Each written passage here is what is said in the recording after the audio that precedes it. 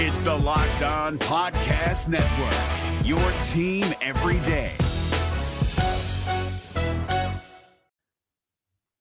The Locked On MLB Fantasy Minute is presented by Prize Picks. Prize Picks is the most fun I've had playing daily fantasy baseball and winning up to 25 times my money.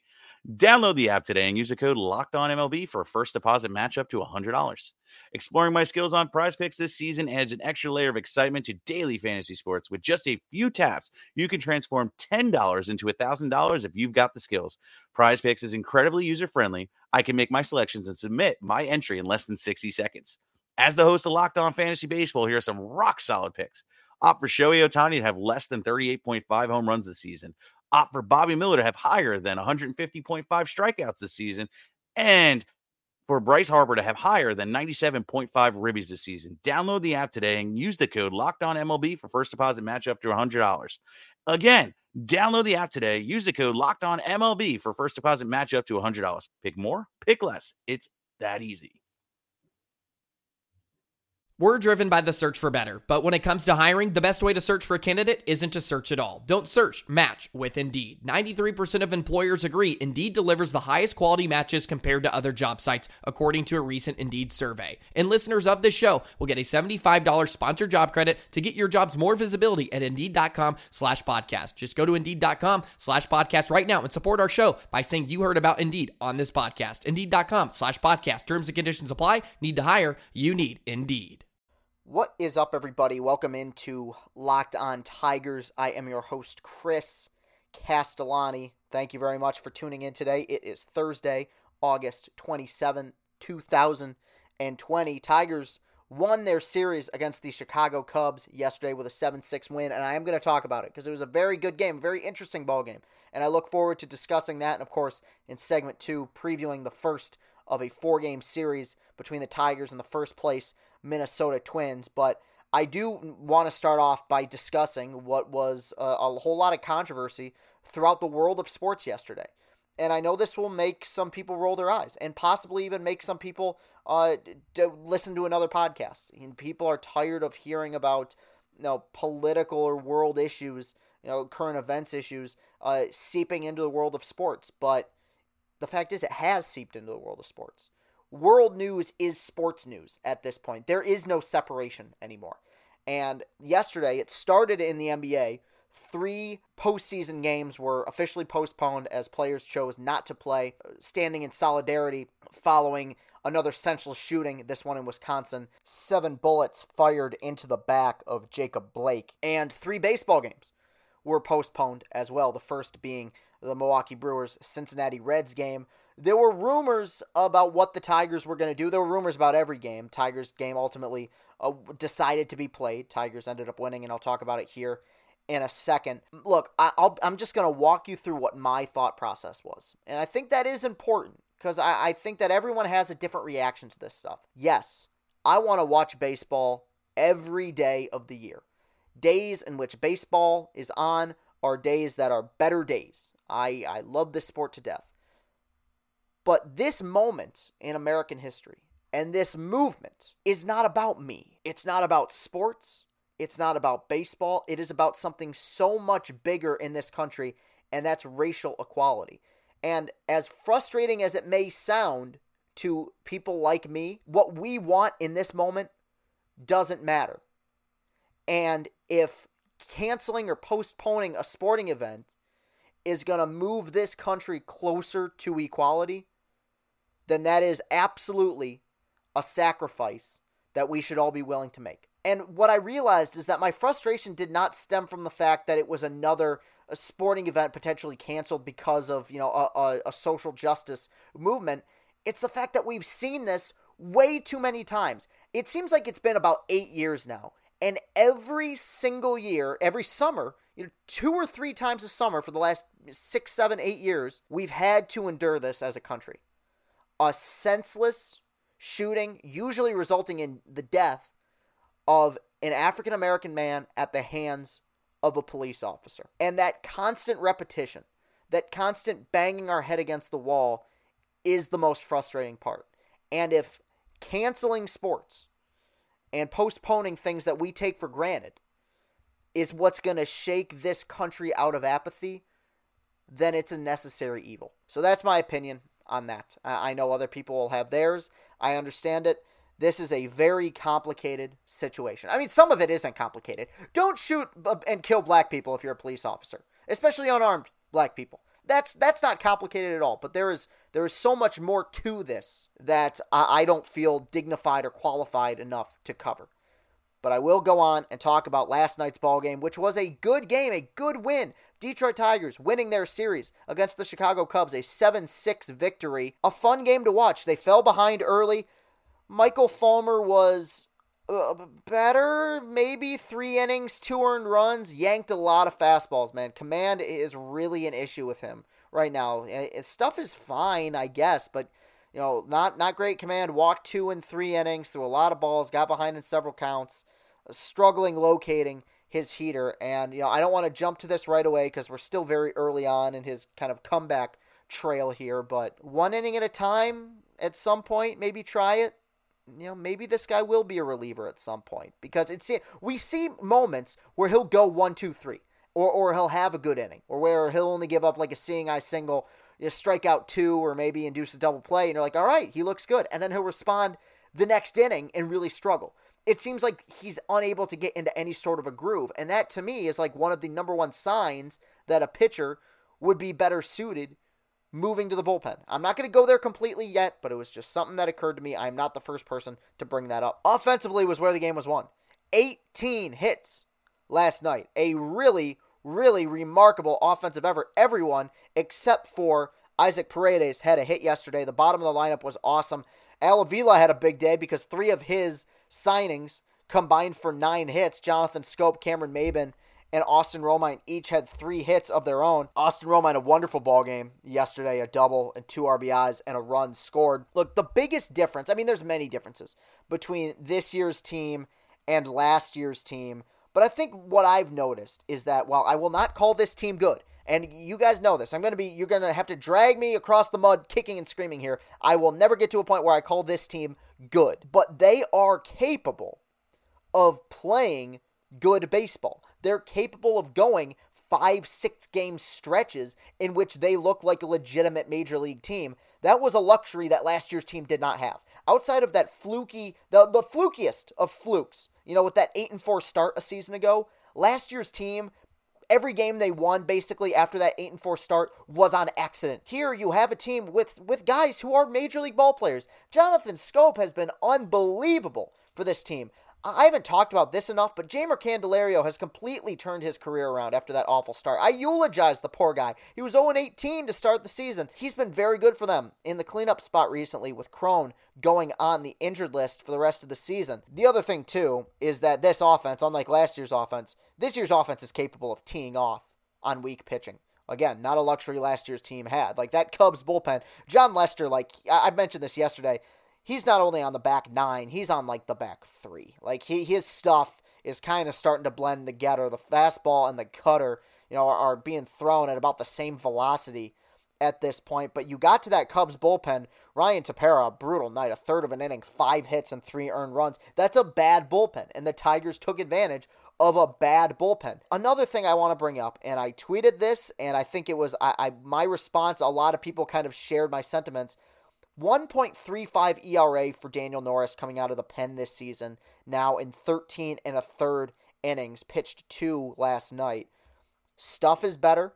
Fastball velocity is up a tick. We've seen him reach 95, which we haven't seen him reach here since 2015 probably. It's led to me stroking my chin and letting out an audible, maybe. Now, and my friend Justin Spiro and I got into not an argument by any means, we actually agreed, but got into a little conversation on Twitter. The one thing they have to do now, and they have screwed this up many a time, keep his butt in the bullpen. You might have something here. Okay, this is a guy who's been bounced back and forth between the rotation and the pen. He's been bounced back and forth between the minor leagues and the major leagues. He's struggled at many different points in his career with injuries and command. Many different things have gone wrong with Daniel Norris. For the first time in his entire career, he is consistently giving you solid innings. Do not screw that up. Keep him out of the bullpen, and maybe the comparison some people have made, maybe maybe you have an Andrew Miller situation. I'm not going to go that far because he doesn't have the wipeout slide piece that Andrew Miller had there for a while, and really still does. Andrew Miller's still capable of pitching some all right baseball out of the pen, but yeah, that is going to be very important. Now, another surprise yesterday, Joe Jimenez was pitching in the 6th inning, ended up getting the win, didn't look good, walked one, gave up one hit, it was a home run, ballooning his ERA to 12.10, and his ERA over the last 2 years now is now above 6. That was a surprising thing because Gardy hadn't mentioned it. I don't know if he'd even been asked about it, but clearly there's been a change at the closer's role, and outside of a good outing by Jose Cisnero and Gregory Soto, Buck Farmer came in and nearly blew the game. 1 inning, 4 hits, 3 earned runs. Almost gave up a home run that would have put the Cubs in front to Anthony Rizzo. I have no issues with that decision because, the guy was becoming unpitchable. It's a 60-game season. I'm not for demoting him at this point. And by demoting, I mean sending him, down to the taxi squad. But the guy has done nothing to earn the role of closer. Closer is a dignified thing. Every reliever in baseball, they might deny this. Maybe lefty specialists might not agree with this, but every reliever in baseball would love to be a closer. The fact is, you have guys in this bullpen, Brian Garcia, Jose Cisnero, Gregory Soto, who have stepped up and pitched some pretty good baseball for you this year. Then you have Joe Jimenez, who's been, arguably maybe the worst, reliever in baseball so far this season. You had to move him. Now, unfortunately, it led to Buck Farmer nearly blowing the game yesterday. Tigers would ultimately win 7-6. What was sad is, you knew he was in trouble. He'd already given up 2 runs, had nobody out. But what you run into is that they were stuck with him. And this is the issues you have when you have a team filled with starters who are only giving you 3-4 innings at a time. You run through your best relievers pretty much on a nightly basis. And they nearly got themselves into serious trouble, and it would have been a colossal loss, a terrible loss. They played too well in that ball game not to win, and I was happy to see them win, and it will lead them into this 4-game series coming up against the Minnesota Twins. When we get back, I'm going to talk about that. Stay tuned. Built Bars are back, baby. The improved Built Bar is even more deliciouser. 18 amazing flavors. That includes nut and non-nut flavors. You have 12 original flavors. Bars are covered in 100% chocolate, not 99% chocolate. 100% chocolate. Soft and easy to chew. Oh, and also, Built Bars are healthy. Built Bar is great for the health-conscientious guy or girl. You can lose or maintain weight while indulging in a delicious treat. Bars are low-calorie, low-sugar, high-protein, high-fiber, great for the keto diet, all that good stuff. You look at some of these flavors, they really are remarkable. My personal favorite, the cookies and cream, which includes 17 grams of protein, only 130 calories, 4 grams of sugar, 4 grams net carbs. And while you're at it, go to BuiltBar.com and use the promo code LOCKEDON, and you'll get $10 off your next order. Use promo code LOCKEDON for $10 off at BuiltBar.com. And we're back. Thank you for tuning in. Time to preview tonight's pitching matchup, the first of a 4-game set, a 7-10 ball game at Comerica Park against the Minnesota Twins. A matchup between Randy Dobnak of the Twins and Matt Boyd of the Tigers. I'll start with Matt Boyd. As always, this coming from MLB.com. Matt Boyd comes in with an 0-4 record and an 8.48 ERA. Boyd struck out 26 Twins over 19 innings and 3 starts last year, but gave up 8 homers, most of any opponent. Half of those blasts came from current Tigers Jonathan Schoop and CJ Cron, though, so that's a positive sign, I guess, addition by subtraction. And on the other end, for the Twins, you have Randy Dobnak, who's been great. 5-1, 1.78 ERA. Dobnak just keeps chugging along as one of the best stories in MLB this season. He's on a run of 5 straight starts, allowing 2 runs or fewer in 5 innings or more. He's been excellent, and that is an amazing story. This guy was undrafted, was an Uber driver as early as 1 or 2 years ago, pitching in the major leagues and pitching effectively in the major leagues. He's got good stuff, and he trusts his stuff. Sometimes with these guys who you might go undrafted, you see them, or are low-round draft picks, you see them get called up to the majors, and they kind of have that deer-in-the-headlights look, and they often don't trust their stuff, and probably, it becomes a self-fulfilling prophecy where they start to feel like, well, maybe I don't deserve to be here. I was a low pick, I wasn't drafted, I was driving for Uber a couple years ago. This is not one of those cases. This is a guy with incredible confidence. An awesome story, Randy Dobnak. On the other side with Matt Boyd, last start a million times better. mix speeds better. The key for him, I hope he's finally figured this out, utilize all of your pitches. He has an effective changeup. Use it. He can get that curveball over for strikes. Throw it. And if you want, of course, in 2 strike counts, you can get guys to swing and miss in that slider. But he's had so much trouble adjusting to that over the last calendar year or so, and it's really gotten him into a whole lot of trouble. This is going to be a tough series for the Tigers. This is not a favorable matchup, I feel like, for them. Now, I've said that before, and the Tigers have gone on to win series, right? I said it wasn't a favorable matchup against Cincinnati. I said it wasn't a favorable matchup against Cleveland.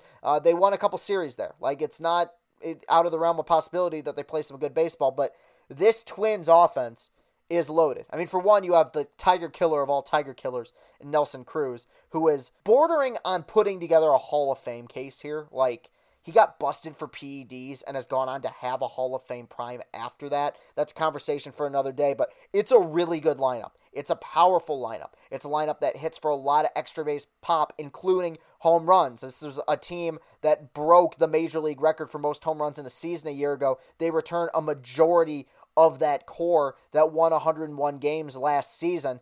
It's going to be a very difficult task this weekend for this ball club, but you got to try to start by winning one, seeing if you can take one tonight. Hopefully Matt Boyd will be able to get on track for the Tigers. It would be nice to like a huge sigh of relief, I'm sure, for him, and really for the front office, especially a front office that was hell-bent on making sure that he stayed on the team a year ago at the deadline. It would be nice to just see him go, give him 6 innings, give him 6 innings, 2 earned. It would carry him a long way, I feel like. So that will do it for today's show. You can follow me on Twitter at Castellani2014. That's at CASTELLANI2014. You can follow the show on Twitter at Locked On Tigers. While you're at it, go to Apple Podcasts.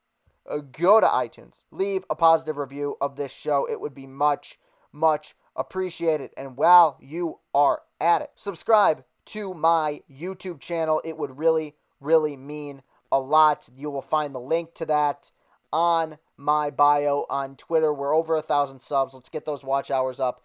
Nothing would please me more, and nothing would be more of a full circle moment in my life than to monetize my YouTube page through movie reviews. It would really be a wonderful thing. Thank you very much for listening. Have a great rest of your day, and go Tigers. Hey, Prime members, you can listen to this Locked On podcast ad-free on Amazon Music. Download the Amazon Music app today.